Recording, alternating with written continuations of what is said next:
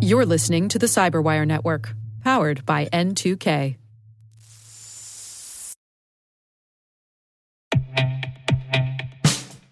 And now, a message from Cyberbit. Mastering cybersecurity is like mastering a sport.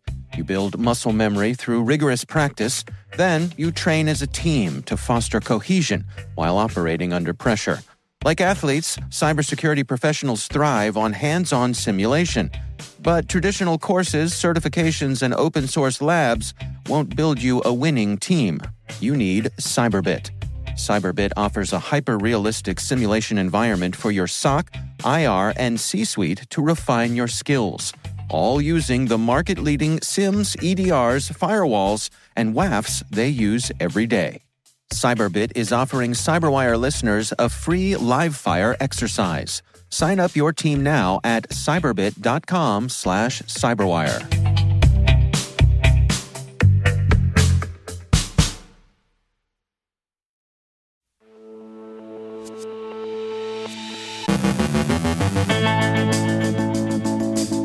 DDoS as a weapon in a hybrid war, resilience in the defense of critical infrastructure, offensive cyber operations against Russia. Lockbit claims to have hit Mandiant, but their claim looks baseless. Rick Howard joins us with thoughts on trends he's tracking at the RSA conference. Our guest is Dr. Diane Janicek from NSA with insights on personal resilience and the effects of ransomware on business.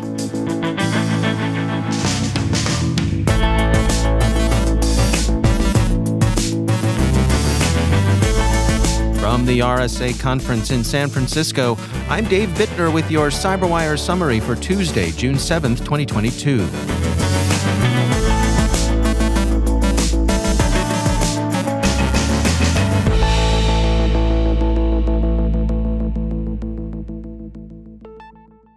Distributed denial of service attacks have become a defining feature of Russian cyber operations in its war against Ukraine. Search Security, quoting research by NetBlocks, notes that DDoS attacks have affected connectivity in Ukrainian cities and have also spilled into countries sympathetic to Ukraine. Operators sympathetic to Ukraine have also conducted DDoS operations against targets in Belarus and Russia. In these operations, the preferred targets have been media outlets. DDoS has been a nuisance-level threat and not a decisive or even significant weapon. A point that SSS-CIP Deputy Director Zora made during his media call yesterday was to credit Ukrainian defenders with having blunted the effects of Russian cyber attacks. The Observer Research Foundation has an independent report on the resilience Ukraine has shown in the cyber phases of the hybrid war. Among the most consequential Russian operations was the campaign to take out ground stations essential to the operation of the Viasat network in Ukraine. Disrupted service was either restored or replaced quickly, and the report speculates that Russia, expecting a swift victory, was reluctant to strike Ukrainian infrastructure in ways that would render it inoperable after a Russian conquest. This speculation is perhaps belied by subsequent Russian willingness to reduce entire cities and their infrastructure to rubble. The report draws three conclusions important to the cyber phases of any hybrid war. First, despite its impressive modernization and known capacity for electronic and cyber warfare, the Russians have found the going in the cyber battlefield difficult. Of course, we cannot accurately assess the extent of assistance that the Ukrainians are getting from cyber powers like the US and the UK. The second is the importance of resiliency of the digital systems, which means there must be sufficient redundancy built in to be able to take on a determined cyber adversary. Associated with this is the importance of the quality of the EW personnel, since there is little room for error in the cyber battlefield, especially when you are seeking to advance in contested territory. Next-gen systems will probably have to incorporate artificial intelligence and machine learning systems to achieve some of these goals. Another important lesson is the important role that the private sector has, especially in the area of cyber warfare. Ukraine has acknowledged Google's contributions with a Peace Prize, and Starlink made an important contribution to the quick restoration of satellite communication. Ukraine has disclaimed any offensive cyber operations against Russia, saying they're either the work of hacktivists or of sympathetic nation-states, effective allies. In any case, Ukraine lacked the organizational capacity to mount such offensive operations. So if indeed the U.S. and presumably other cyber powers generally hostile to Russia are indeed conducting offensive operations, as General Nakasone said last week, tersely and without elaboration, does this make the U.S. a belligerent? In its journal Articles of War, the Lieber Institute has published a thoughtful essay on the application of the laws of armed conflict to cyberspace.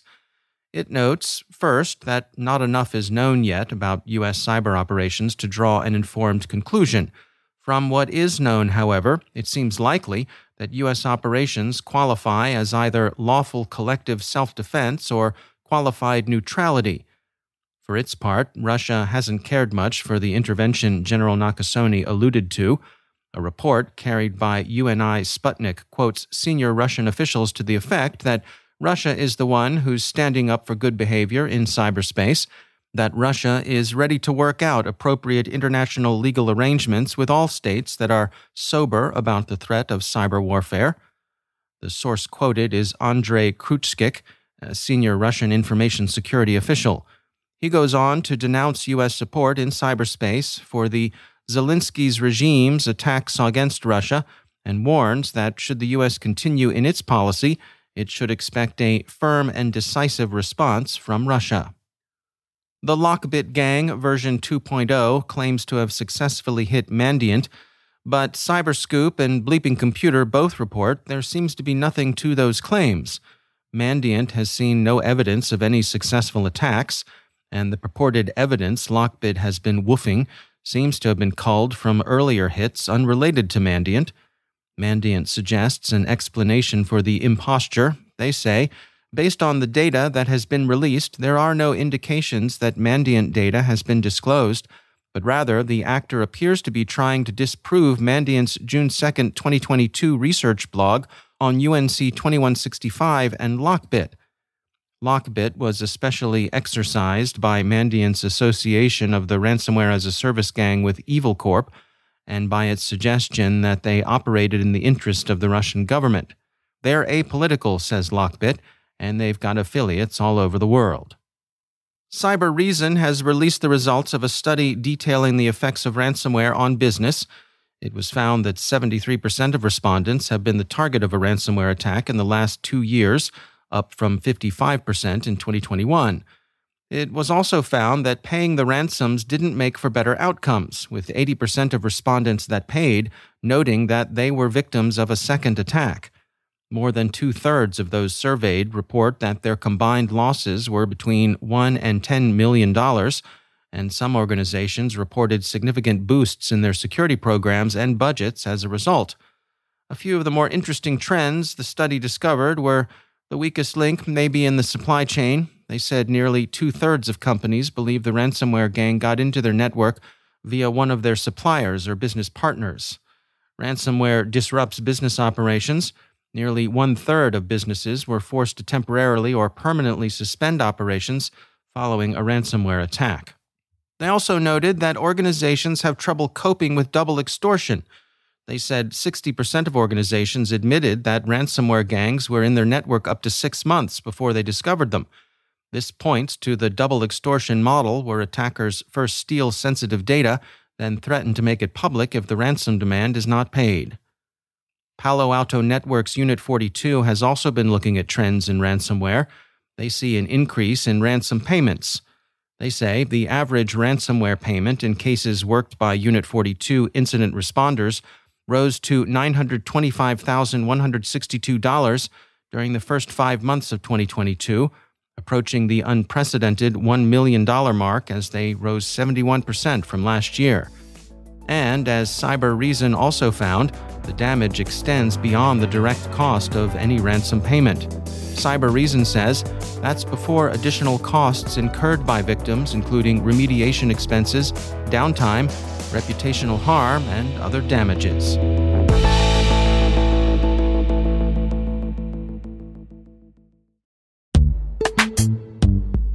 Every day, your IAM tech debt grows. Your multi-generational services struggle to work together. Building an identity fabric can fix this. It makes all your identity tooling stronger and allows you to connect any app to any service you want to use, with zero coding, zero maintenance, and zero app downtime.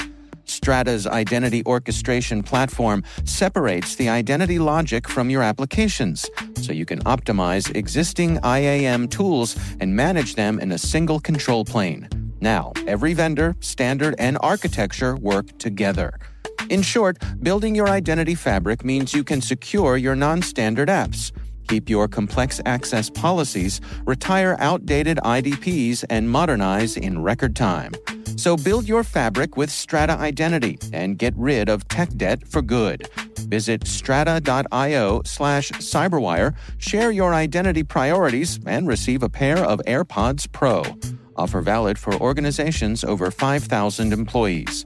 Connect today at strata.io/cyberwire.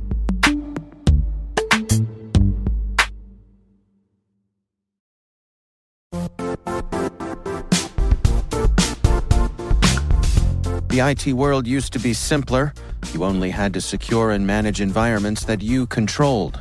Then came new technologies and new ways to work. Now, employees, apps, and networks are everywhere. This means poor visibility, security gaps, and added risk. That's why Cloudflare created the first-ever connectivity cloud. Visit cloudflare.com to protect your business everywhere you do business.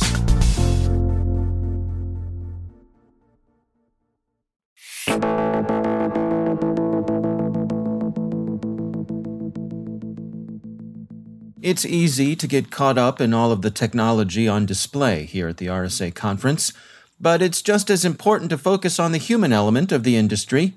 Dr. Diane M. Janicek is Deputy Director of Compliance at the National Security Agency.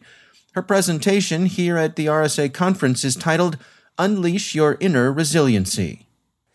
It's not sustainable on a personal level to be in a constant surge. We all have the ability to ramp up and to really charge hard. But cybersecurity, you can't be in a sprint every day. And because the threats are, increasing in velocity, in sophistication, cyber defenders can't sleep. I absolutely love the cybersecurity field. People are so committed to getting things done, to being secure, to keeping the business running, keeping Americans secure. But then you have to balance that. If everyone's looking at you, what are you doing for yourself? Do you think that it's a particularly American problem? And it strikes me that we wear exhaustion as a badge of honor sometimes. Look how hard I'm working. I haven't slept in X number of days, and I haven't taken a vacation in 2 years. But it's diminishing returns, right? Right. I'm so glad you mentioned that, Dave. So people look at really hard chargers, and they realize what happens. And a lot of times it's forced recovery. Something happens and they have to, take a break. You don't want to be in a position of forced recovery. And so what you want to really make sure that you do is don't use dedication as an excuse. Being overworked is not healthy. It's not a badge of honor. It's showing that you don't trust your teammates. You can't delegate. People want to know that you have trust in them, that you believe in them, that you know that they've got it. And if you're constantly there, never taking your own break, they won't feel that from you, that you believe in them. And when people don't feel like you believe in them, they're not willing to give their best. What about for the team leader? How does that person go about making sure they're checking in on the folks that they work with, that they're taking care of themselves, and also that leader's doing everything they can to make sure everybody's in a good place? I think saying exactly what you just said. When you start the meeting, say, hey, I just wanted you to know that I'm here to talk. If you want to talk to me afterwards, I do want to make sure I check in with you. Let me know how I can help you. Where is there, can I offload something, give you more? Are you ready for more? You want a team more? They may want to take more responsibility.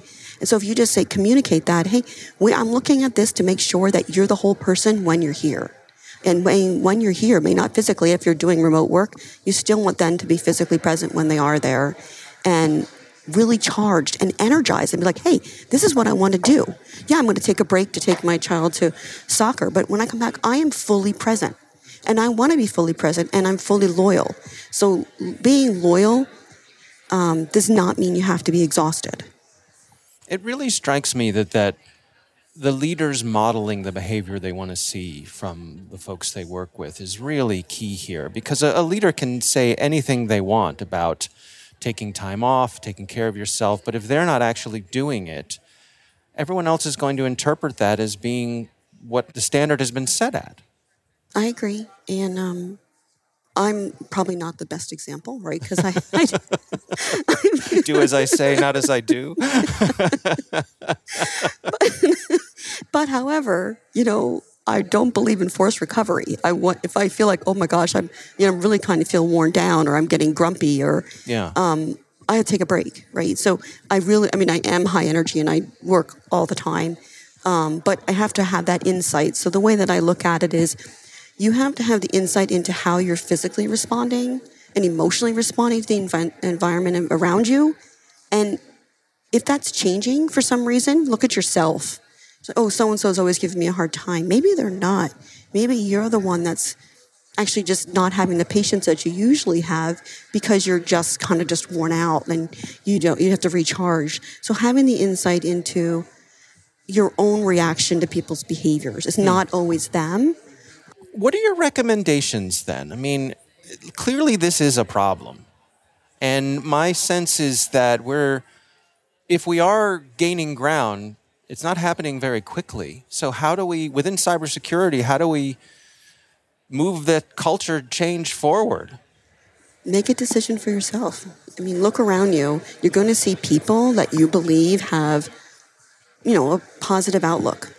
And see what they're doing. How are they handling their life? Learn from them and then apply that to yourself. There was a study done back in the 70s on happiness, and it's still true today. And it said, with success doesn't come happiness. With happiness comes success. So if you can, find people that say, hey, that person's, they're just happy to be here, and they always are delivering. And what's their trick? Talk with them. If you surround yourself with people and then kind of say, what can I learn from that?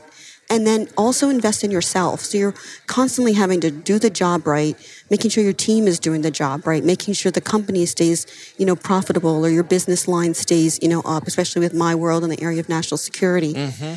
So doing all that, staying that, but what are you doing for yourself for the longer term, and setting the example? Because at the end of the day, Dave, we all know this, people want to work for inspiring, amazing, empowering leaders. That's Dr. Diane Janicek from the National Security Agency.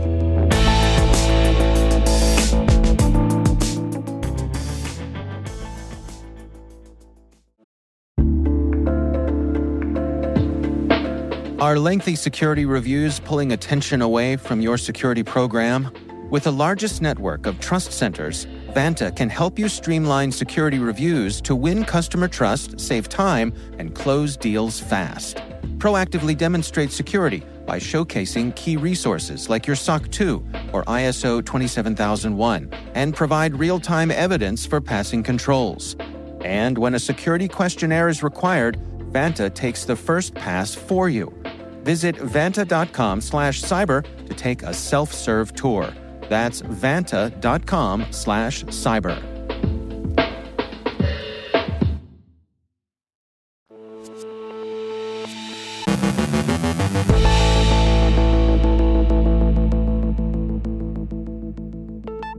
And joining me once again is Rick Howard. He is the CyberWire's Chief Security Officer and also our Chief Analyst.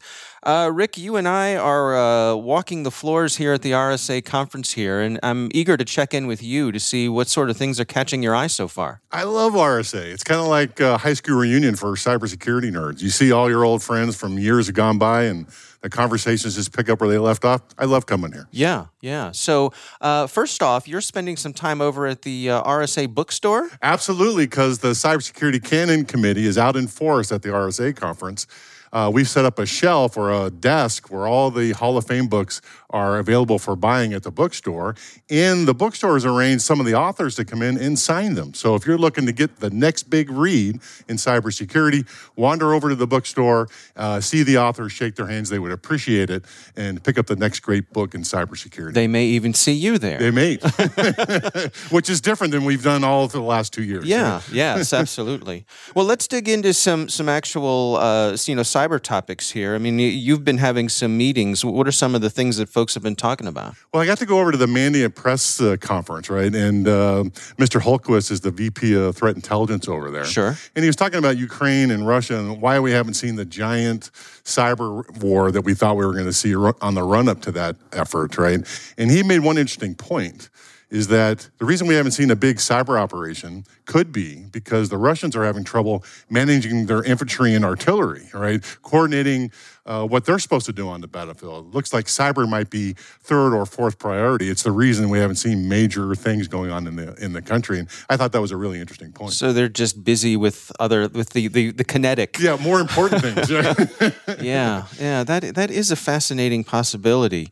What else? Out on the floor here, I know you've been hearing a lot of people talking about virtual CISOs. Yeah, this is a kind of a phenomenon that's popped up in the last couple of years, and I never really paid that much attention to it, but it looks like it's gathered some legs. A lot of my old friends who were big-time CISOs for Fortune 500 companies have decided they don't want to be real CISOs anymore. They're going to be these virtual CISOs. And they kind of fly in and drop into an organization that needs some help and gets everything organized, and then they get out the door. Show up like there's a hologram or something? Yeah, that's the next thing. Right. The next innovation. All right.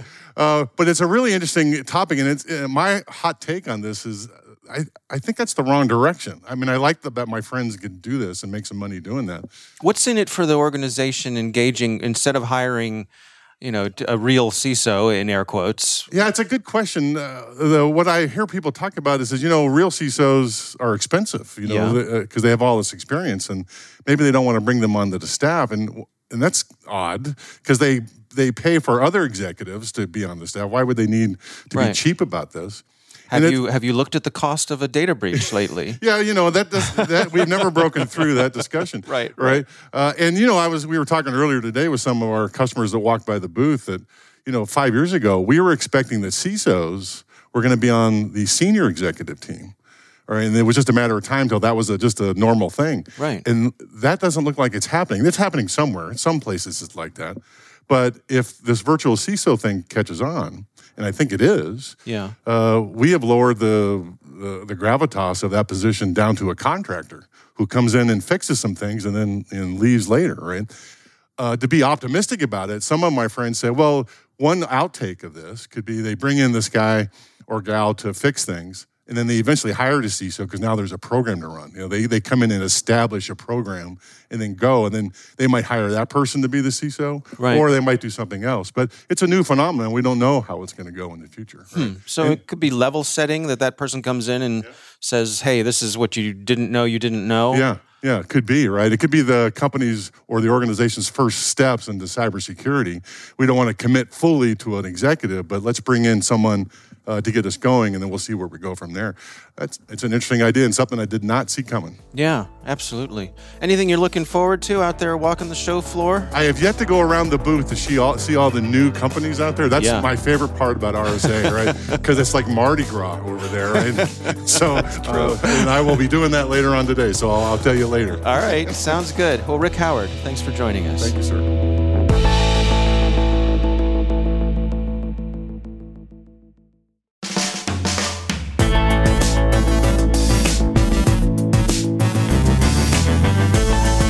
And that's the Cyberwire. For links to all of today's stories, check out our daily briefing at thecyberwire.com. The Cyberwire podcast is proudly produced in Maryland out of the startup studios of Data Tribe, where they're co-building the next generation of cybersecurity teams and technologies. Our amazing Cyberwire team is Rachel Gelfin, Liz Irvin, Elliot Peltzman, Trey Hester, Brandon Karpf, Eliana White, Puru Prakash, Justin Sabi, Tim Nodar, Joe Kerrigan, Carol Terrio, Ben Yellen, Nick Valecki, Gina Johnson, Bennett Moe, Chris Russell, John Petrick, Jennifer Iben, Rick Howard, Peter Kilpie, and I'm Dave Bittner. Thanks for listening. We'll see you back here tomorrow.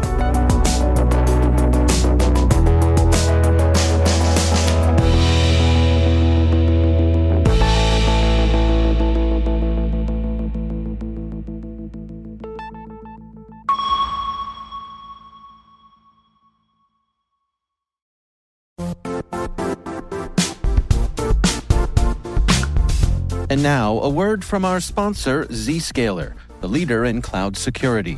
Cyber attackers are using AI in creative ways to compromise users and breach organizations.